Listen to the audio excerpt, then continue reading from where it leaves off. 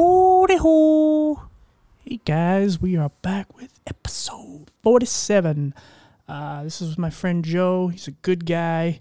We went to school together, middle school, high school. We weren't the closest friends or anything. We never were enemies. It's just, I don't know, people just gravitate to whoever they gravitate to when they're younger. But yeah, he's a good guy. I'm very okay. Just punched my table accidentally. Anyway, but yeah, it seems like we're becoming closer as we get older, and just, he's on the same field as I am as far as podcasting, and he's accomplished a lot, and very proud of him. So, yeah, please support him, and his description of his podcast will be in, the description. So, yeah, we'll see you guys on the next one. Thanks, guys, for the support. All right, guys, so we're back with another one. So this guy I knew way back when, actually from my middle school days and high school days. We were never like close friends, but we were always cool, and we kind of, knew of each other. And over the years we kind of lost touch, and then recently, we kind of been friends on Facebook, but never really talked much until recently. And a friend of ours, the woman I've always mentioned, Miss Robbins, she's a mutual friend, and she's always said I should interview him. So this is my friend Joe. I guess you can say. Hey, what's up, man? What's going on, buddy? Good to see you. Good to hear from you. Yeah, we can talk more after all this. So like I said, I don't know a whole lot about your story. I know you have an eye condition. So what condition do you have? Yeah, so what I have, it's pretty rare. It happens in about 1 to close to 100,000 people. Everyone knows the term glaucoma, but I was born with a rare form of glaucoma called Rieger's anomaly, and it's basically it expands the eye, it expands the pupil.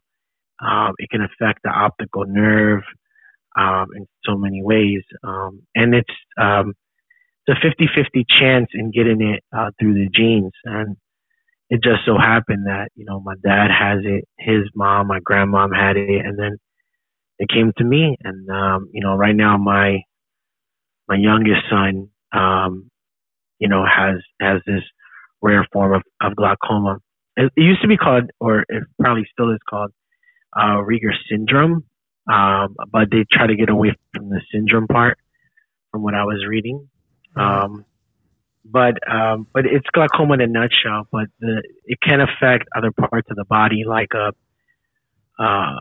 can affect the development of the belly button. It can affect a person's teeth.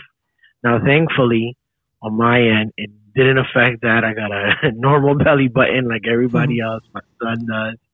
Our teeth were fine. No cavities. We're all good. But it does affect our vision. Now, me personally, I'm blind on my left eye, so I don't have any vision, and I've been like that my whole life. I was born in the island of Puerto Rico in '88, so technology then is not what it is now. Even though my son was born with it, I'm more advanced in my knowledge of it, so I was able to treat it quick. And I'll get into a little bit about my son, but on my end, the pressure in my eye skyrocketed to the point that I lost my vision on my left eye. So I was actually given a cornea transplant in Puerto Rico. And I joke and say, I had vision for like a week or two because my body then rejected the transplant. And I've been blind on my left eye ever since. Now, thankfully, on my right eye, it's larger than normal, but I'm a risk for glaucoma, but I don't have it. I have it on my left eye. And, I get checked, more times than I would like, a couple of times a year, but it's well worth getting it monitored.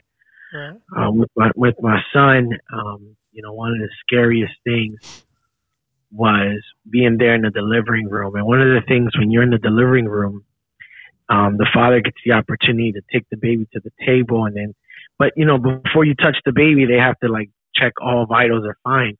One of the things they do is they take this bright light and just flash it on their eyes. And normally, what a baby should do is wink and cry.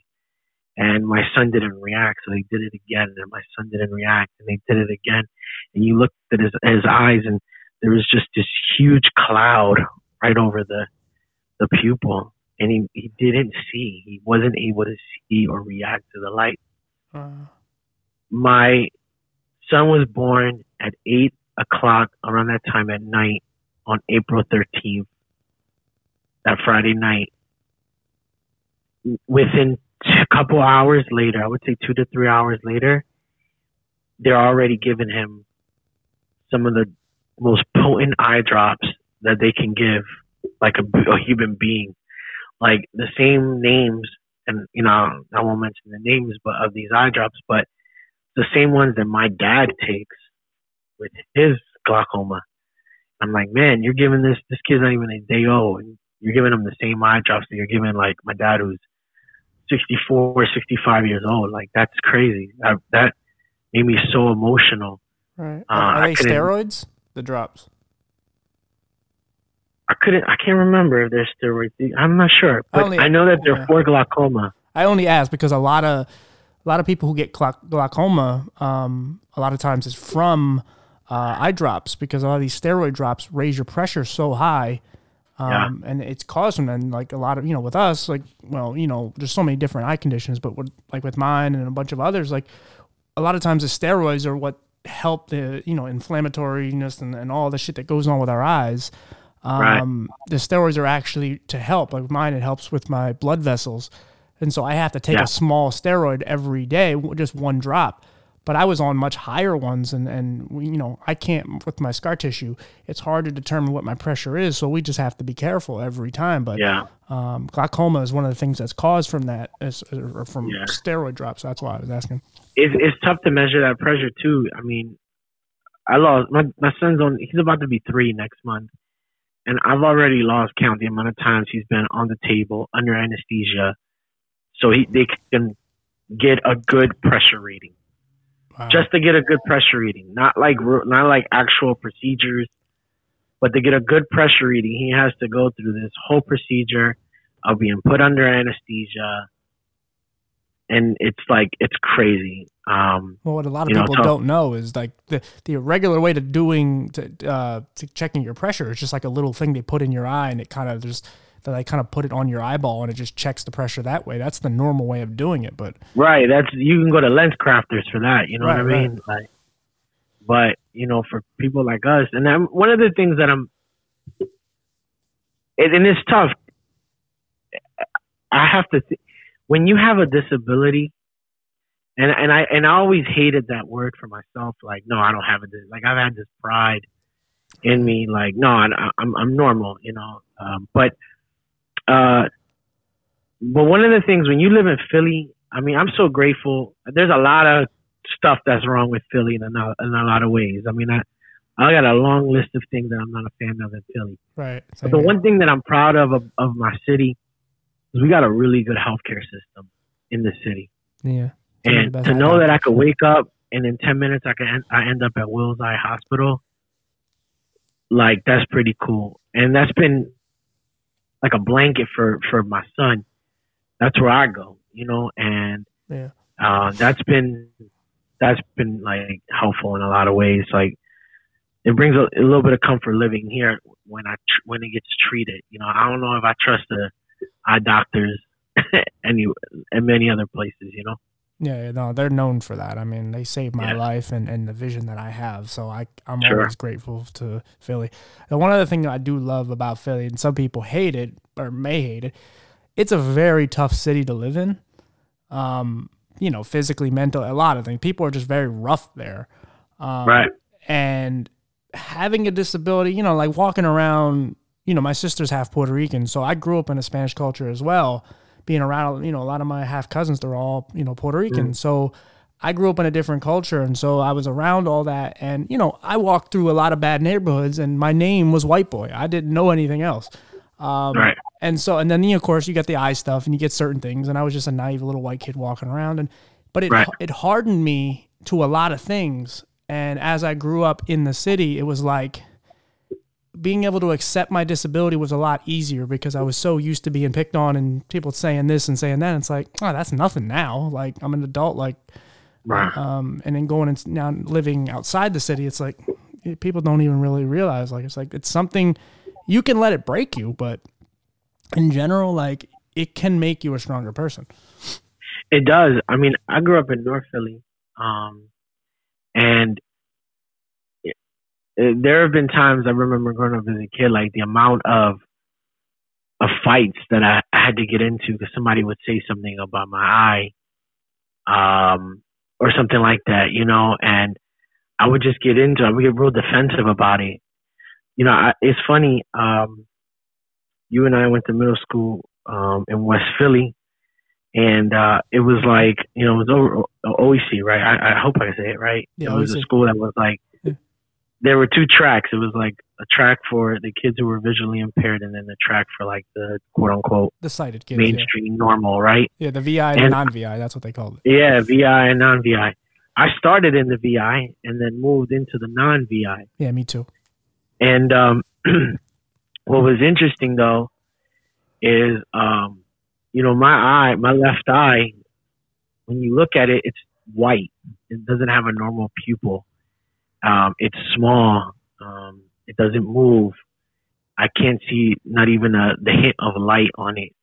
And when you look at it, you go, you know, I get it all the time. Like, what's wrong with your eye? What happened to your eye? And, you know, for a long time growing up, like I always had the prosthetic eye to cover it to make it look the same. And I remember one time, and you know this girl, if I was to mention her name, so I don't know if she'll listen or not, so I won't mention her name. There was this girl in middle school that I was like I was really feeling. And she was great. I mean, I was just talking to her, and here I am. I didn't think I had now that I look back, like I had no shot, but we were talking, and I remember she started laughing at me. I said, well, what did I say wrong? Like, we were just talking. And what I didn't realize is that the prosthetic eye was sliding down. Uh-huh. And I was looking so cockeyed, and like my left eye was like looking down, and my right eye was looking straight at her. Oh. Like it was, and the crazy thing is, she has a visual impairment too. And but I was really feeling her, but people started laughing at me, and the mainstream kids started laughing at me. And I told my mom, I said, I'll never wear this again. And I was in 8th grade, and I'm ready to go to high school, like, you know, the epicenter of like bullying. Right. And I said, no, I'm never going to wear this again. And if they don't like me, it is what it is. Like, we're just going to have to go at it. And that's just how I felt. And I never wore that prosthetic again, despite my family trying to tell me to wear it. And, you know, I look better that way, and people will accept me more that way, and this, that, and the third. I'm like, nah, I'm not going to do it. And here we go. We both go into FLC in Philly. And, I am in the back. I always had in the back of my mind, I'm like, somebody's gonna say something, man. Like, I'm gonna have to fight. Like, this is gonna suck. And I'm not the greatest fighter of all time, but you know, I'll go. And to my surprise, man, only one person ever came at my eye, and in all my 4 years of high school, and he and I ended up being really good friends when it was all said and done. And I didn't have a whole lot of trouble there either, honestly. Were you shocked though? I mean, I know I was shocked. I was like, ain't nobody really bothered me. I was like, all right, cool, we friends, let's go. Like, it was great, but my mentality going in was very defensive. Like, I thought it was about to go down, but it didn't, to my surprise. And you know, I thank God that you know, today, you know, even though I'm blind through my left eye, like I drive normal. I don't know if you remember, but I played 3 years of varsity baseball at FLC. Yeah, I do vaguely remember that, yeah. Yeah, I mean, and I've been playing baseball my whole life until I graduated high school. You know, I still go out paintballing. I still do all of these things. And I managed to find a wife, a really good wife. And I had kids. And, you know, my first kid, thank God, nothing wrong. Everything is cool with him. Only problem about him is that he whines too much. But my littlest one goes through a lot. He's going through eye drops now and treatments, but I've had a blessed life, man, and I have nothing to complain about. I mean, I wouldn't change what I have now. I'm all right. Yeah. I mean, we have to come to some realization at some point that, you could be either one of us. I mean, I've worked and have friends that are completely blind and they make it look easy. And, I've interviewed and become friends with people who are in wheelchairs and, amputees and so on and so on. And it's like, man, I mean, at the end of the day, you got to survive. Yeah. Even with a disability, you got to survive. Yeah. And you'll adapt to that some way, somehow. And for some people is, through their personal self-motivation. For others, like myself, I am a man of faith. And so I believe in a higher calling that's going to protect me, that's going to be there for me. And it's worked out for me so far, because it's not easy to have, you walk in, and I remember, I tell you, it used to bother me more than adults, because adults, you could just tell them, yo, shut up, leave me alone. But what bothered me one time a lot during a season of my life was when little kids used to ask me, because kids are the most ruthless, realest people ever. They have no filter. And kids will be like, well, what's wrong with your eye? What's wrong with you? Why do you look that way? Why does your eye look that way? And in the most public places, they'll ask you that. Right. And it took me a long time from envisioning me punching out a 5-year-old to just going with the flow. Somebody would say, I remember a couple kids would say, hey, Mr. Joe or something like that. What's wrong with your eye? And if I know the kid's family, for example, I would say, me and your dad, I would come up with some bogus story. Me and your dad, we were out, playing in the yard, and, I broke his nose, but he ended up busting my eye. You know what I mean? I would come up with some kooky stories to make him laugh, and it would make me feel better. It was self-soothing for me in a lot of ways. That actually used to bother me a lot. It don't bother me no more, but it did bother me a lot when kids and here I am, I'm a grown man, I'm like, it shouldn't bother me, but it did for a little bit. Now I just flow with the puns. I just go with it. I turn an awkward situation to a funny situation. Right. Do you think that has anything to do with your culture? Because Spanish culture, it's very masculine, and a lot of guys, and growing up into it, a lot of men, you need to be a man. And there's a certain, of course, you can't be gay, and there's certain things you just can't be a feminine guy, even if you like women. Yeah, you have to just kind of be tough all the time, and you think that plays any kind of part into it? I mean, I guess with certain people, I think to each his own. Sometimes we can put stereotypes in all different cultures and backgrounds, because you could say the same for families that come from Europe or Africa, or, I mean, you want to talk about the most manly of the man, you see that even more in the Asian culture a lot. Yeah. Italians, yeah. I look at it this way. You got to be comfortable with yourself, and you have to, you may not accept everything, but for me, the reason how I can live every day, I ain't got there's no better medicine than when you can make fun of yourself. Yeah. You know what I mean? There'll be times I'll walk and I'll hit the wall on my left side because I didn't see it. You know what I mean? Right. And I just can't just help but to laugh at myself, and call myself an idiot. Yo, you dumb, man. Or, sometimes somebody would say, you ain't see that, Joe? I mean, what you think? You know what I mean? I look dead at them, Right. And so, it's good to poke fun at yourself. And I know what my culture says a lot in a lot of ways. But I think some of that stems from an ignorant perspective. I mean, we're all human. We all have our own situations. I mean, my dad is as manly as it gets, and he's blind as a bat.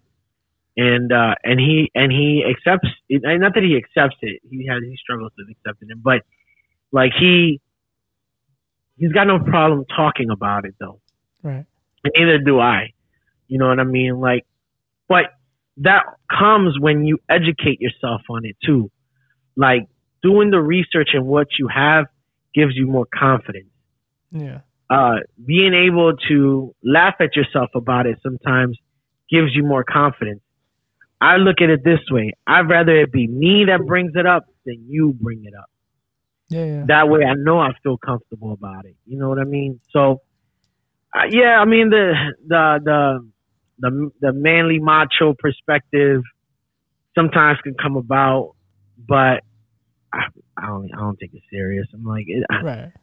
I look at it this way. I come from where they come from. Like, you know, good for you, you know? Because if they want to throw their macho-ness and how much they can do and this, that, and the third, I'll just bust out my college degrees and shut them up real fast. Right. Yeah. No, I think it's funny because like early on, like you're so bent on, and this is any kid, doesn't it? You don't have to have a disability, but you're so bent on like fitting in. You don't want to be an outcast. You don't want to be the kid that gets picked on. No, it's true. And then you think like being different is wrong, and then. Yeah. Then you get older and you're like, ew, like I don't want to be like all these people. Like, right. And a lot of these kids that are like the jocks, like you see what happens to them years later and they're still in that mentality. And it does like, ew, like you're just the same person. Like you didn't evolve. It's like, once you actually own who you are and you figure out all these things about you and what makes you unique, it's like, oh, like that's how you stand out. That's how people actually end up liking you. And you learn that when you're out there. Like the unique part about my childhood is both of my parents are blind. You know, I lost my mom 4 years ago, but my mom was blind since she was 12. She had retinitis pigmentosa, so all she could see was like a little bit of light, but she could never see. You know, she was totally blind. And I learned a lot of that self-confidence from her. You know, for those who know North Philly, like.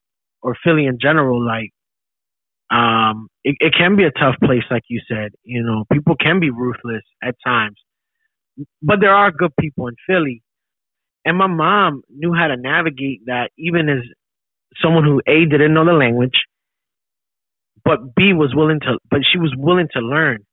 And she used to go to this school for the blind in Center City, up on Walnut Street, and there are times like her ride never came through, like the paratransit, these right. buses that would come and pick you up or whatever. And I would watch this lady say, "I'm still going, I'm out," and she would catch the 3 bus down to the 47 bus and head on to Center City by herself, blind. And that type of confidence that she had in herself, like poured into me too. Like, if you could do it, I could do it, Mom. And you don't even know the language, and you've still found a way to do it. Like, my mom made no excuses about her situation. She still provided for me, cooked for me, even washed my clothes, cleaned the house. She did all that blind. And so you watch that growing up, and I always ask myself, like, don't give me no pity party. Let's go. Mm-hmm. Cause I watched that in my mom. And that was like so helpful, because by the time I got like 12, 13 years old, my mom knew, like, I can't raise you no more. I got my first job in 8th grade, and she never bought. She couldn't afford it either. She was on public assistance. I grew up on public assistance and all of that, and she did her best to be a great mom. But there was a time where she was just like, I'm gonna have to trust in the good Lord to, like, make sure that you are safe, because I can't watch you when you're 14, 15 years old the way I want to. And thank God everything worked out. But at the end of the day, you have some of that confidence has to be a little bit self-taught, and some of it is through the bumps and bruises. I can't tell you how many times I've been called One Eye, One Eye Willie, One Eye Joe. I had one ex girlfriend. Her father told me. I actually found this funny, but later, but now I don't. At that time, I was pissed. But he would say things like, "Oh, is it? Can you only see half the world?" Like, I wanted to knock this dude out. Like, what? Like, it happens all the time, but it hardens me in a positive way. Like, I could take it, and I could ball it up and throw it away. Right. So, you know what I mean? Like, my childhood helped me with that confidence too. Yeah. One of my big ones was that, and it was so stupid. Like, they would come up to me and my mom, and it was because I used to wear hats a lot. And I remember. But when I was really young, you had the dopest hats though, bro. Not for nothing though. Yeah, but that was then. Like, when I was really young, I used to. I probably still did, but I wore hats, and I used to wear it all the way over my eyes to block the sun out because they were so sensitive to light. And people used to come up to me and go, "Do you?" They would ask me, "Do I sleep at night with do I sleep with a hat on?" It's like the dumbest, and not just like even a malicious way. It just was a dumb question. People just seem to want to know.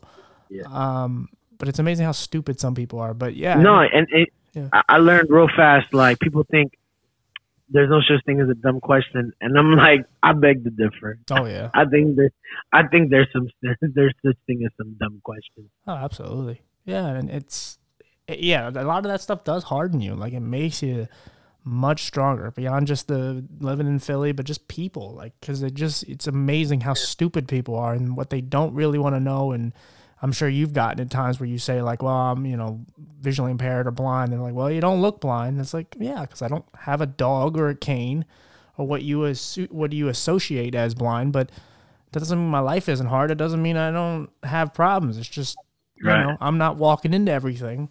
So, yeah. And again, of course, I'm legally blind, which people only associate they listen to the last word and go, oh, he's blind. And it's like, but you didn't walk in anything. You're functioning. And it's like, yeah, I didn't say I was blind. I said I was legally blind, which means I cannot drive, and so on and so on. And then you have to go down this whole story, and it's like, I don't even know you, and I don't want to go down this road. So, no, it sucks because I remember me trying to get my license, and I remember going to PennDOT, and it took me like 3 tries to finally pass that stupid permit test.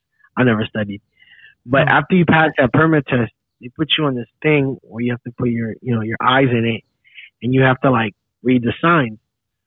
So little did I know that there's a sign for each eye, like a different sign for each eye. I thought it was the same sign, both eyes. She said, "What's the sign?" I was like, "Oh, a yield." She goes, "Okay, what's the other sign?" I was like, "A yield?" And she was like, "No, it's the other sign." And I'm like, "I'm looking at a yield, right?" Right. And she was like, "Oh no, it's not that. It's too different." And I was hot because of that. And I had to like go through the trouble, like getting this form, going to my doctor, filling this out, coming back, like just the extra work that they make disabled people put in. Like, I mean, extra hurdles. It stinks. But I think one of the worst things that we could do though, as people who are at a disadvantage because of our disability, is there's nothing wrong with asking for help. There's nothing wrong with asking for help. But I find it tough to have pity. Like, it's cool with asking for help. I ask for help all the time. There's some things that I can't see, and I would ask my wife, like, "Can you see this? I just can't see it.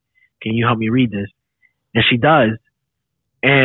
But at no point do I want her to show pity for me or anything like that. Like, right. I try my best not to make an excuse out of it. And I learned that from my mom. I try to be real independent. I try to be in the forefront of things. I gotta wear my glasses every day like everybody else. I gotta wear polycarbon lenses because I only got one eye, and you know what I mean. Like, I gotta do I pay $200 more than the average person on eyeglasses, but that is what it is, man.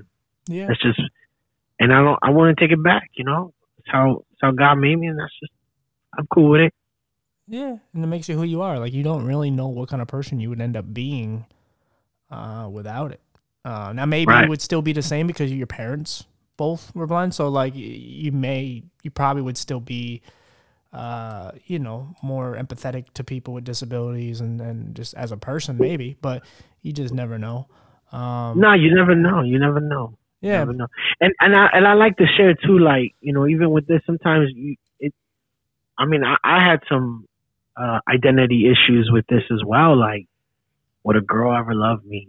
You know what I mean? Like, would I ever find love? Would they find what I see? I'm not the normal guy, you know? On top of me being 5'3", Hispanic, I got one eye. Would they ever feel this way about, would they ever love me in this, that, and the third? And, with patience, those things will come. And I was able to find, the right one. And here I am. I'm about to celebrate 7 years of marriage in a couple months. well, congratulations. Thank you, man. Oh yeah, I wanted to say sorry about your mother. I didn't know about that. Thank you. Yeah, thank you. One of the things you said earlier is, like, I think part of the problem is that a lot of times, at least early on, when we ask for help, especially when we're younger, it tends to backfire because some people either downplay it or they baby you, and it's like, oh, come here, let me hold your hand. It's like, no, like, I'm in high school. I don't want to look like a complete idiot in front of all my friends and all the class. Right. I already have enough drawing attention to me. I don't need more. But then when we get to adulthood, like, now we're on our own. We don't have our parents protecting us or our grandparents or whoever. So now we actually have to look out for ourselves. So when we actually need help, we actually have to ask for it. And I think, and this isn't just a culture thing. This is just also a guy thing, like, where we want to just be the man and we want to be able to do everything. We're prideful. Yeah, we want to be able to do everything, and there's certain things that we just have to realize we cannot do, and we might need to ask for help, and it really is okay to ask, but you kind of learn that later because, it's very hard to accept a disability, especially early on. I mean, especially for the people who are born with it or get it young. I mean, the people who get it as an adult, I don't have that experience, so I don't know what that's like. It's got to be hard. Oh, man. You know what sucked? I remember I was a kid. When I was a kid, I grew up in the 90s, like you, and right. I say the last era where kids actually played outside, right? Yeah, absolutely. And we used to go out. We used to play all the games, catch them all, hide and go seek, freeze tag, all of that, right? All the kids in the neighborhood. And I remember the day. I don't know how the hell they found out. And when I say they, I mean like the city. Right. I don't know how they found out, but in one of the telephone poles, they put blind child area. Ooh. On my block. Man, I was hot.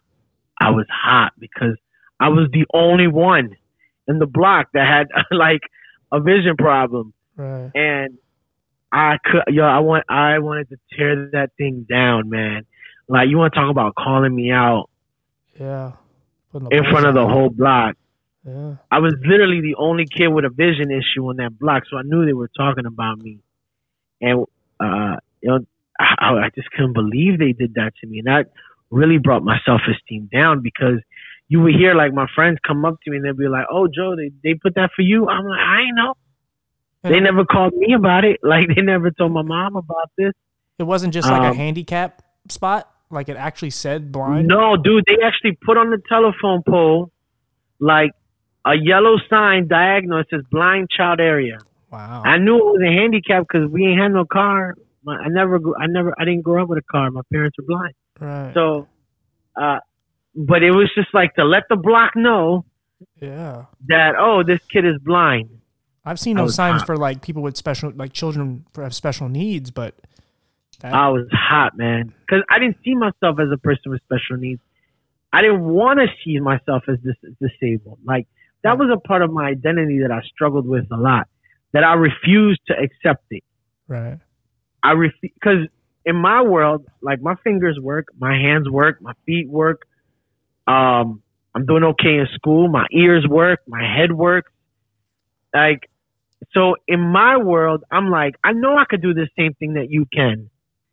And so to broadcast it to the world, it just pissed me off, and it just made me go, no, I'm gonna do better.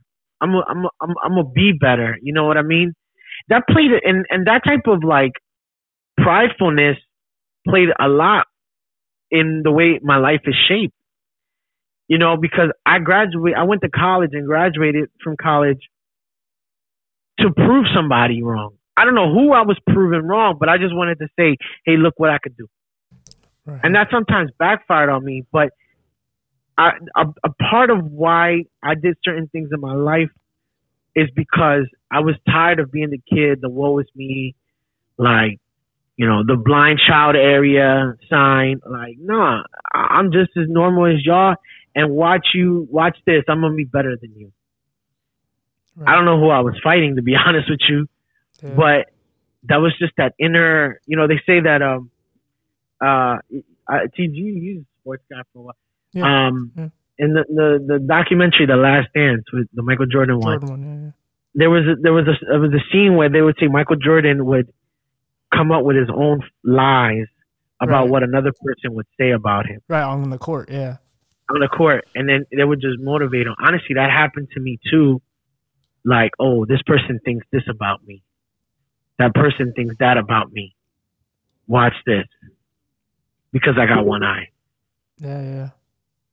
That happened a lot in my life. It happens sometimes now. Yeah, me too. Yeah, I still do it.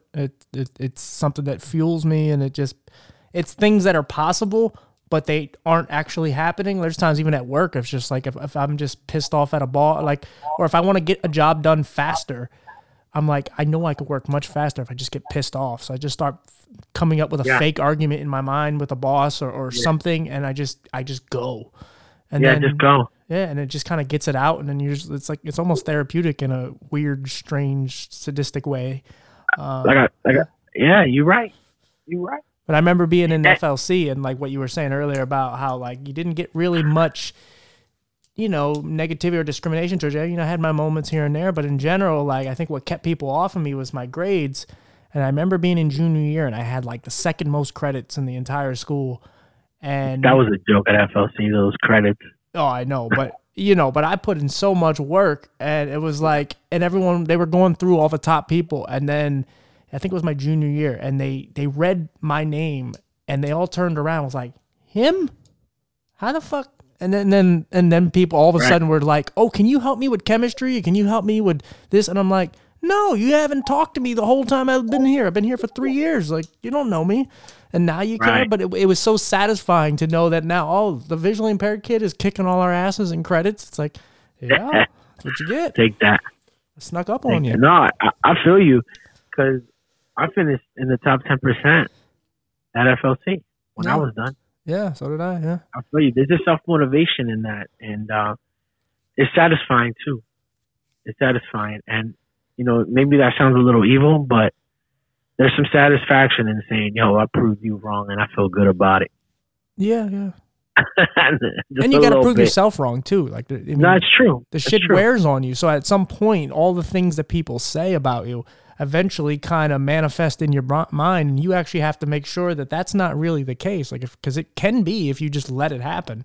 So if somebody says you're blind and you're worthless, you can be blind and worthless. I mean, you're already blind, so you could be worthless, but it's up to you to figure out what path you're gonna, in what direction you're going. And if you just sit around and do nothing, which I started to do in 9th grade, just like I carry over from OEC, I didn't want to do anything because a lot of teachers told me I wouldn't be anything, and I had a lot of abuse and bullying and so many things happen to me. And so when I first got to FLC, I really was just like, I'm going to do the same shit because no one believes in me, no one cares. And then at some point, I was tired of just being the loser kid that didn't have good grades, and everyone around me was kind of doing the same shit. And it was like, well, I got to get out of this rut. Like, I got to do something. So I actually had to ask for help from Miss Johnson and Miss Robbins, and it went from there. But yeah, I could have, you pick and choose. Like, if you allow those people to say the shit about you, I said this about my sister one time. My sister got in an argument with her dad, and he basically called her a slut for going out and doing shit.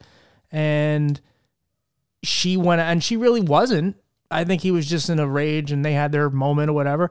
And then she started going out and doing that to prove him right. And it was like, what are you doing? Like, you're going to prove him right. He was wrong, and now he's right. Quick question. Do you have people in your family that have the same condition as you do? No, because mine was caused from medication. Yours is caused. Okay. Yeah. So it is kind of helpful when like other people, like my cousin has the same thing I have. Right. My uncle. Like I got an uncle.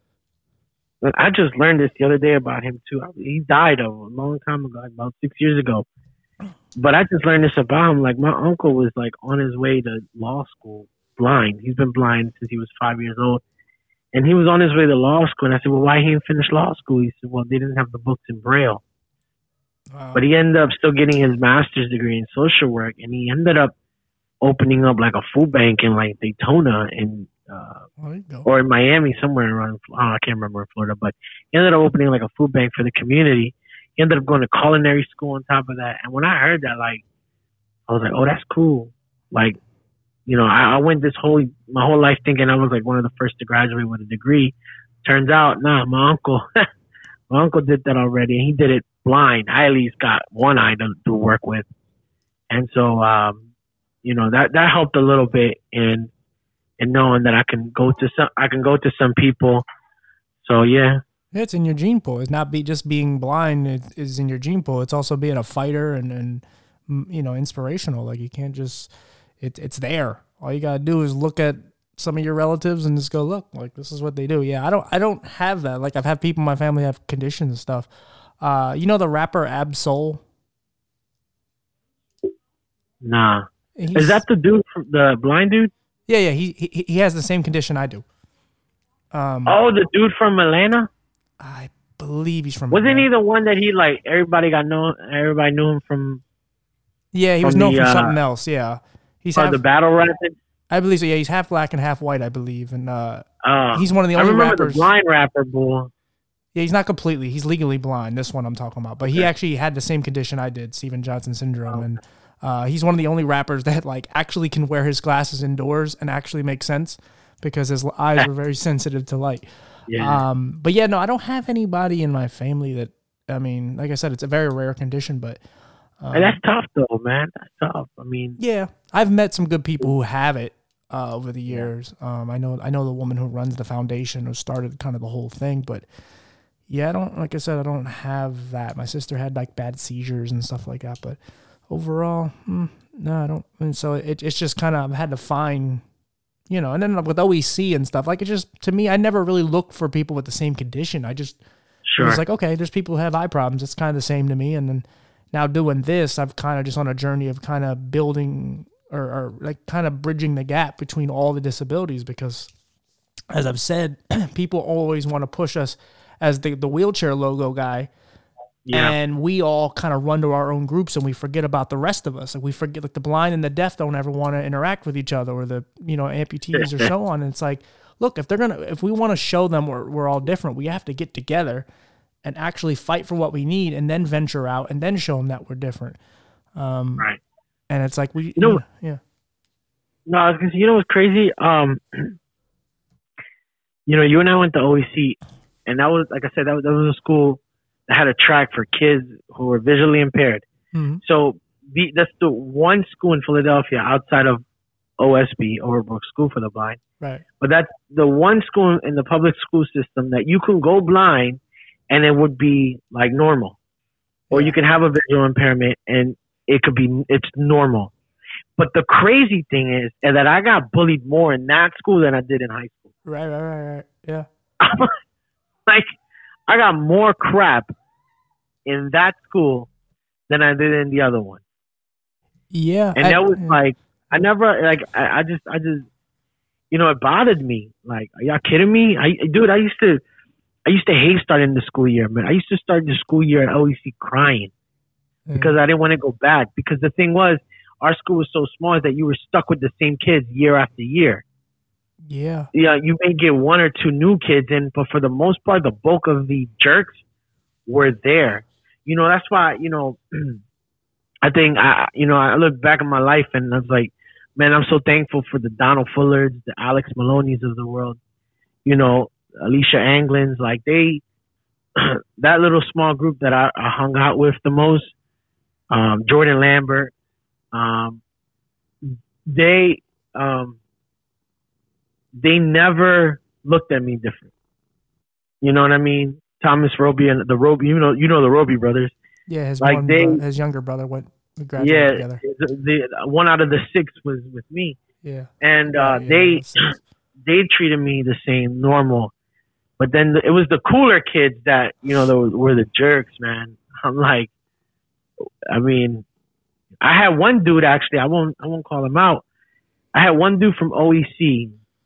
Here we are, right? I'm about to be 33 years old. Like not too long ago, like 2 years ago, he hit me up on message on the DMs, and he goes, "Hey, I just wanted to say I'm sorry for always bullying you."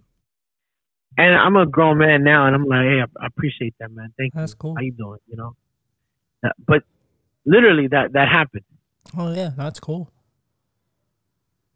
Yeah, I mean, and what a lot of people I think don't understand, like there was a lot of visually impaired and blind bullying, not just like the sighted kids.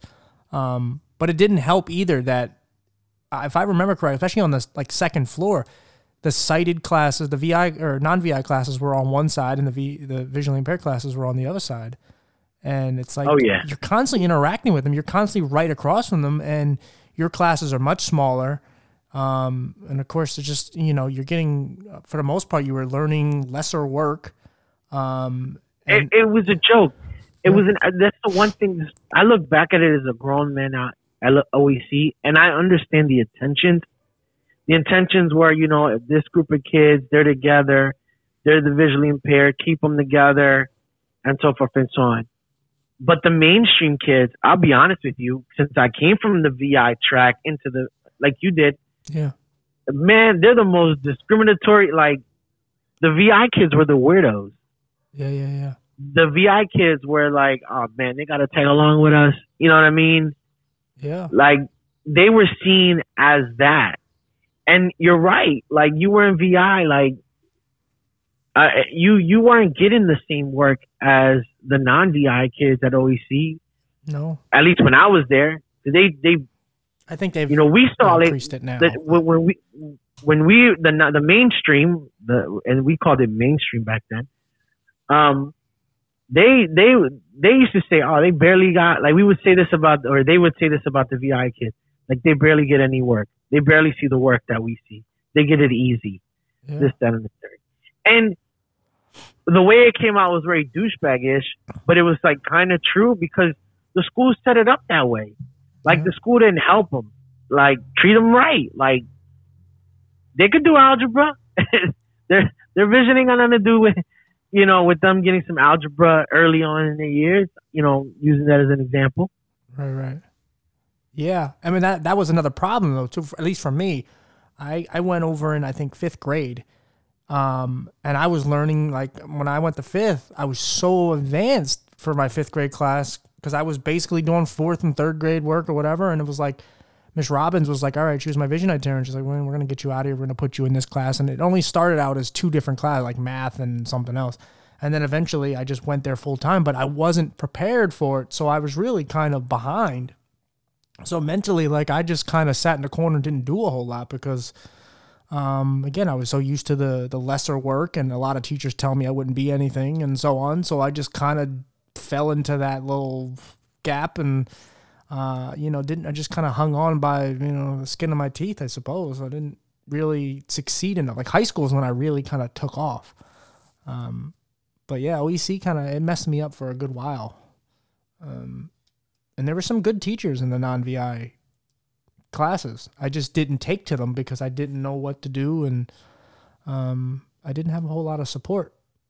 So I was kind of, and the only reason I got into FLC, I didn't have the grades for Miss Robbins. She had she had a good rapport. Same here. She had a good rapport. She had a good rapport too. She had a good rapport with Ms. Levine, and now I can say this, but back, Ms. Levine was like, "Who you want in here?" And she put my name on there, and she put your name on there, and like it was an easy gift. But I look back at it though now. I would have not. I wouldn't have wanted to go to OEC. I actually got accepted to Bodine. I should have gone to Bodine. Oh, okay, Bodine, yeah. I would have gone to Bodine if I had to do it again for high school. I would have gone to a different high school. See, I didn't But even have a choice. I have some good friendships at FLC, but Yeah. I mean, can't have it all. But in terms of just building, I would have gone there. But no, but you right on that. Some of these teachers at OEC. I mean, some of these VI teachers are some of the laziest, though, man. Yeah. Oh, absolutely. And it wasn't until I got Mr. Jarosh. Yeah, I've been talking to him lately. Yo, send me his number privately. I think I have it, but I want to make sure. Mr. J was the man. Mr. J, till this day, I say changed my life. Oh, that's good. I was on my way to failing. Like, literally, I pulled up the first report card. Here we are coming in from the VI. Fifth grade was a disaster. It was like substitute after substitute. Sixth grade, I get Mr. J, and I'm telling you, first report card on Christmas, all F's and one D. Wow. I couldn't even buy a C. Wow. And you know what? I'm so thankful for Mr. J. He woke me up, man. Honestly, I got on my A game. My dad did the best that he could to find me some tutoring. I started reading more. I got to a point, man, I raised them F's from to B's and A's, man. I kept doing my best because Mr. J was hard on me, but believed in me. That was the first time I had real teacher accountability at OEC. Yeah. I told him, like, me and him never really took to each other, but I always told him, like, hey, maybe you weren't equipped to deal with someone like me, because me and Medina was in there too, and we both had so much damage. Yo, Medina was crazy. Yeah, we had so much abuse. Like, he was passed through like shelters and stuff, and I was molested. A lot of stuff happened to us. So we were both so damaged going into those classes, and so he didn't know how to deal with us. But I told him, like, in fairness to you, you taught one higher end work, but beyond that, you treated us all the same. Like, you didn't treat us different. I never felt like you looked at me as a visually impaired student. Was the man. Yeah, he was a good dude, and so Jarosh was the man, and OEC was a predominantly African American school. Yeah, for the most part. And yeah, you a lot of albino kids. You coming from the Northeast, me coming from North Philly to 16th and Lansdale in West Philly, like that was an hour bus drive for me every day, going and coming. But man, Mr. Jarosh came into a whole new element. This white dude from Michigan. Yeah. And to me, just instantly, I was his first class ever at OEC. With a strong accent. We were his first. Definitely. But he brought accountability to that school. Yeah. I'm telling you, sixth grade, I had Jarosh, and then you throw me in with Johns. I wish I knew where Miss Johns was. Miss Johns, yeah. I love that lady. Yeah. I love that lady. She was so harsh. But I love her. She was the last teacher I ever had that wrote in cursive. Like, I love her. I had Miss Waring. Love her, too. Like, from 6 on, it was cool. It's just the kids that were some jerks. But, it was, Robbins was good, but 4th and 5th grade, disaster at OEC for me. Yeah, that was kind of my low point, too. Oh, I had Miss Robbins for 4th, but then, 5th was my I had her for 3rd. Okay. She actually, you know what? That was one of the last times she actually threw away my prosthetic eye once by accident. Oh yeah. I still mess with her from time to time. Oh, no, I owe her a lot, especially with my schooling. Cool. But yeah, Miss Johns was a scary woman because I saw Medina and another kid in our class get into a fight, and she broke it up by herself, and she grabbed Medina, and he could not move. So.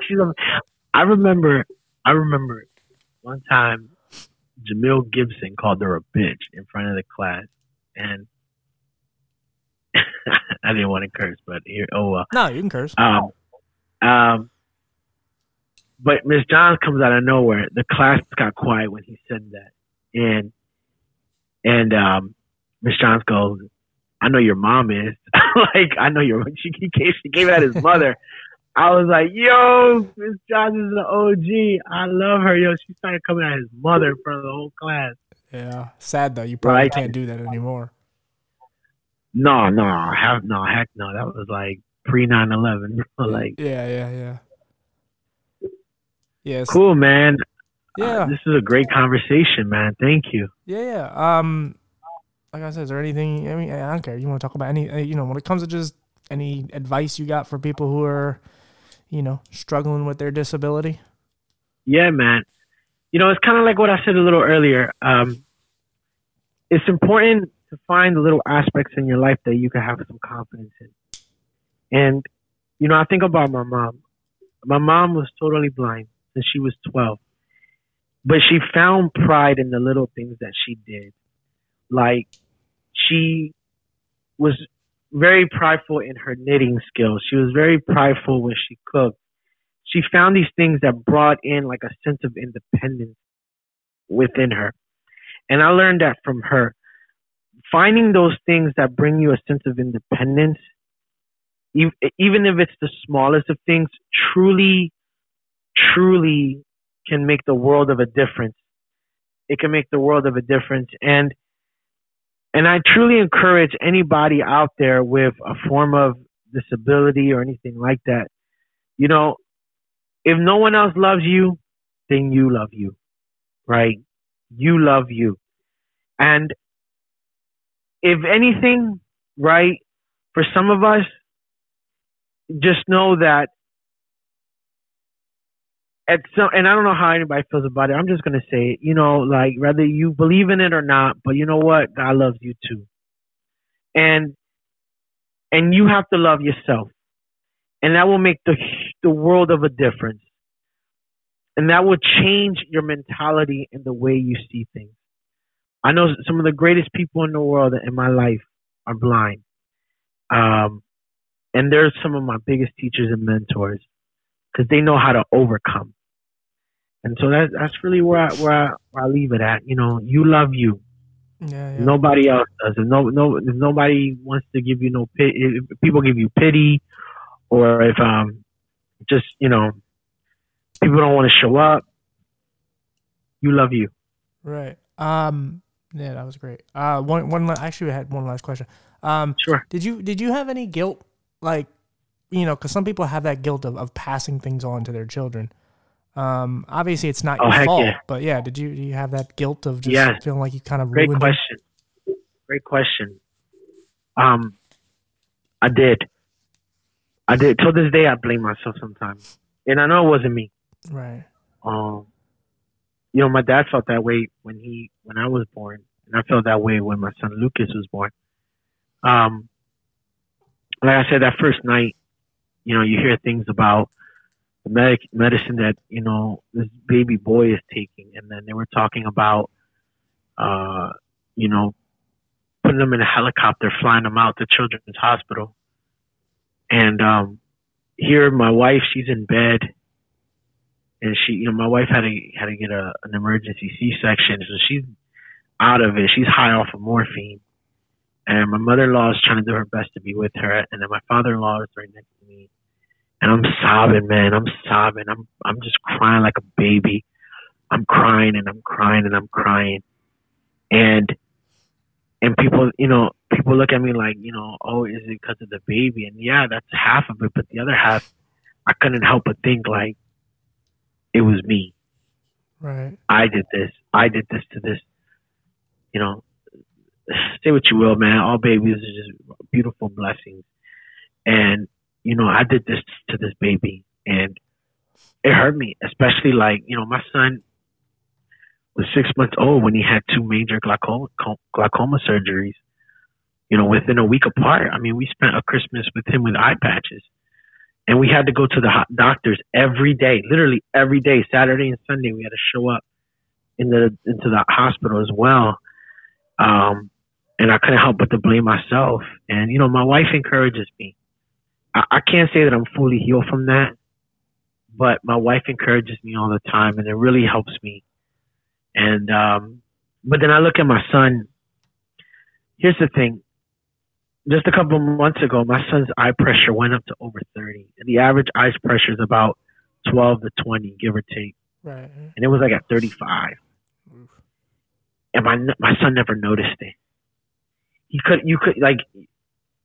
can tell that he was going through that, and it brought a little bit of joy in me because the innocence in him not even knowing what he has, he's just living his life. Yeah. You know, and that brought a little bit of healing, and yeah, I do blame. I'll be lying to you. Like I can give all the advice and say no, but you can't do that, and this, that, and the third. I'll be lying to you. Nah, you can't help but to think about it sometimes. Yeah. But it's nice to see his life and the way he runs up and down. And, you know, my son gets hurt. My littlest one gets hurt more than my oldest one. And he gets up and keeps it moving. He's got a smile on his face all the time. And it does bring joy to me. But, you know, how's the... I cry like a baby. Right. How's the... Like, how do you worry about... This is my final question, I promise. Do you worry? No, you're good. Do you worry about like giving him too much attention because of your other son, making him? Because some kids grow up with like resentment because another kid got more attention, even though it's not his fault or either one of their faults. But yeah, you know what? Yeah, do you worry about that? You know what's crazy? From my perspective, no. I treat my boys the same, in the sense that if the oldest one did something and the littlest one was there, you're both getting punished because you're an accomplice, right? Like typical parenting, right? You're both in trouble. If the littlest one did something, you're in trouble too. You're getting in the corner. I put my 2-year-old, the one with glaucoma, more on the corner than I have with my 5-year-old. Sometimes I feel like I treat my 2-year-old a little more harsher than my 5-year-old because my 2-year-old is just, you know, he's crazy sometimes. I love him dearly. Right. But his mother, my wife, I've had to tell her a few times, stop doing that. Right. Right. So my 5-year-old, the normal kid, quote unquote, he'll get in trouble and she'll yell at him and go to the corner and blah, blah, blah, this, that, and the third. No pity for him. And then my 2-year-old, the one with glaucoma, okay, go to the corner, but then come back, give me a hug. You know, I love you. I'm so sorry. I didn't mean to like punish you. And I always got on her. Nope. In my household, one for all and all for one. Like, I don't play no games like that. But there's an importance to this. When my 5-year-old, my kid with glaucoma was born, the first thing we did was we put him in the arms. At the time, my oldest was 3. And we put him in his arms, and we let him hold him, and we let him touch him, and we let him feel him and sing to him. So from birth, we've been doing our best to create a bond between the two of them. To this day, now my oldest is at an age where he helps me put the little one to bed now. Oh, that's good. Because we've created that bond between the two of them. Right. Like Noah, I hope Noah never said, to me, Noah can't say that he was treated any different than my 2-year-old. I treat him all the same. He could say that with his mom, though. His mom has sometimes been guilty of that. She's coming around now because at the end of the day, that's her voice. But in the beginning, she struggled with that. She struggled with that big time. Right. Yeah, so I'm going to ask you something after the recording, so don't hang up.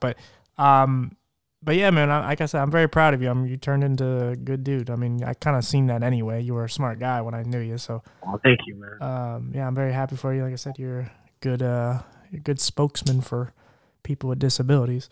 It's always nice to have encouraging people who are just not sitting around and bullshitting and actually doing something with their life. Because it's very easy to just kind of sit there and let the darkness take over and kind of waste your life away. But you kind of and to the parents out there, like, let your disabled kids, if they can, if they're able to, let them be kids.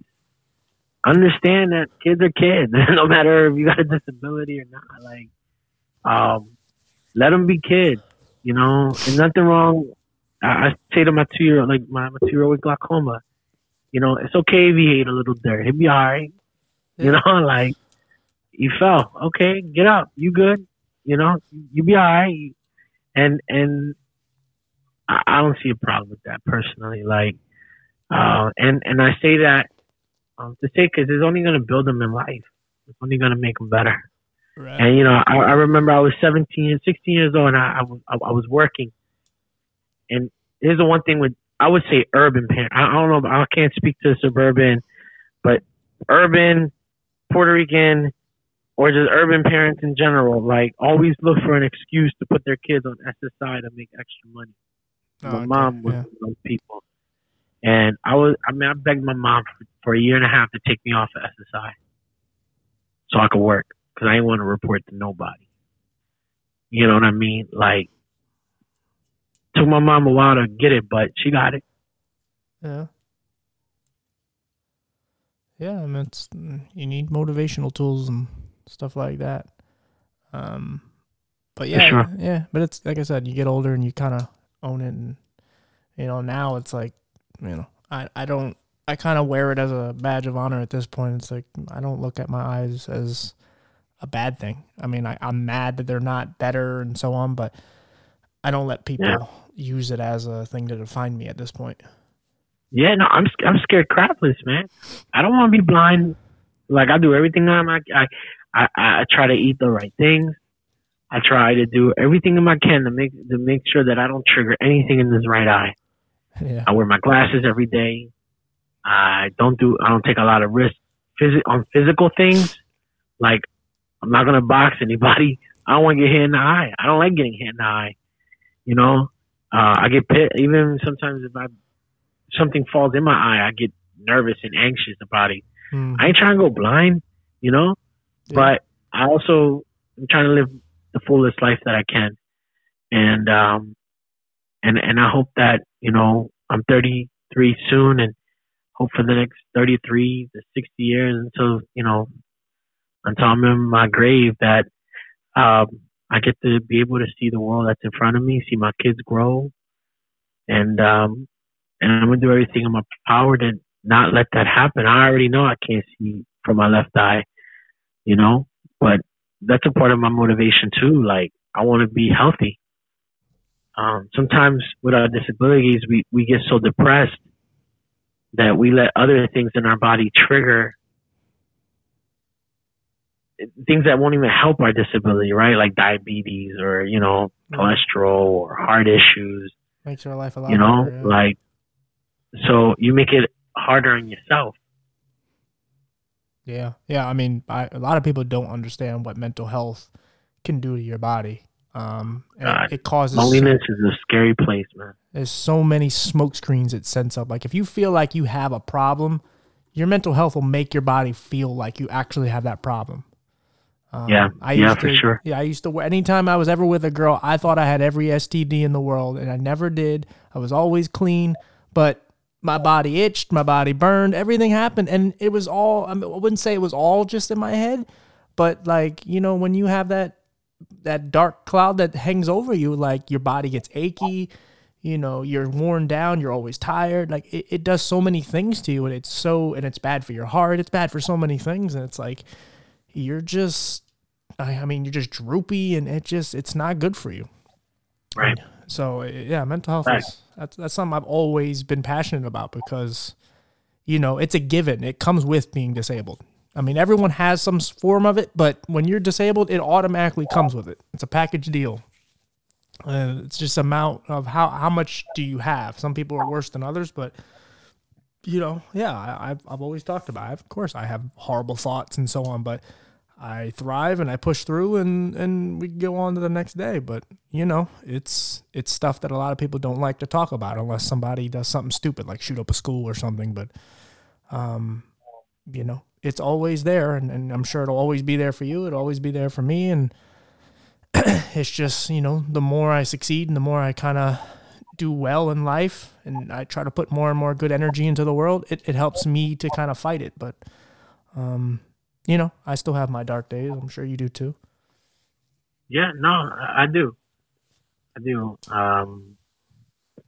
I have my scary moments. Sometimes I get a sharp pain in my eye. Sometimes I feel like somebody punched me in the eye. That's the amount of pain of pressure that I have. And it can get depressing. And, I think about my dad. Like, right now I'm actually in a place where we're trying to work to get my dad to live with us because my dad lives by himself, and when he's totally blind, and so being blind, isolated, you don't go out. Mentally, that will break you down. That will just, it's a sad and a dangerous place to be in when it's just you and your thoughts.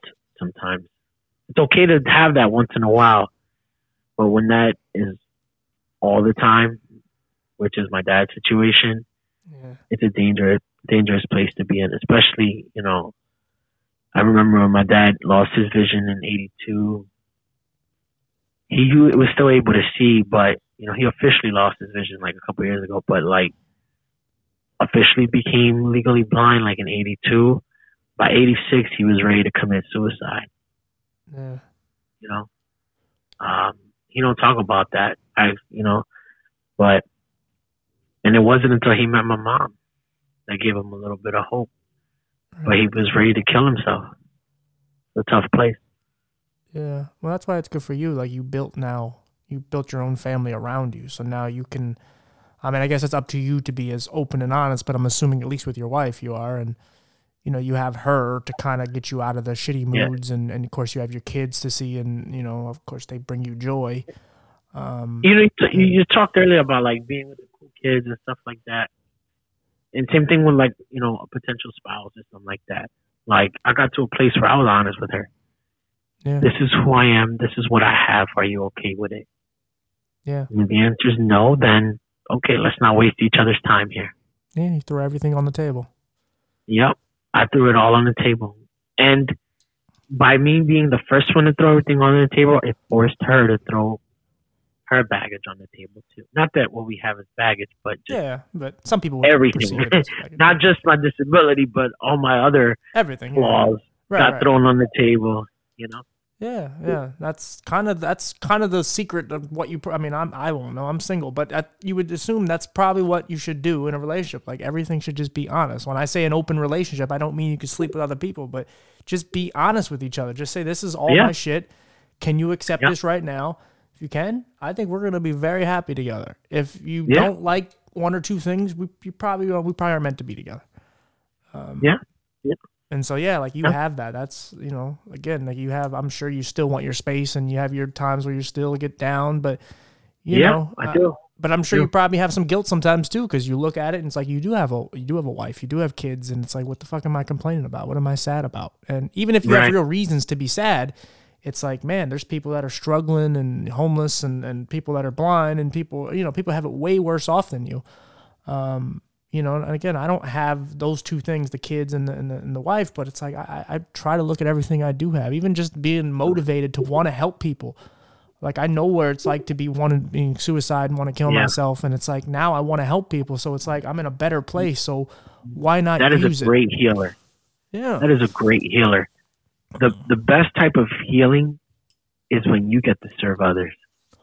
Yeah, even within the midst of your situation. When you get to serve others, that is a great healer for yourself. Right. Yeah. That's facts, man. If you can help someone despite your situation, you go home with a smile on your face because you knew you changed that person's day. Yeah. May not have changed their life, okay, but you at least changed their day, and you can go home with a smile on your face. Yeah. That's a good healer when you help people. Absolutely. Yeah, buddy, I thank you for doing this. This was fun. Yeah, no problem, man. Thank you for having me, man. It was a pleasure. Yeah. Hold on, let me Hooty hoo.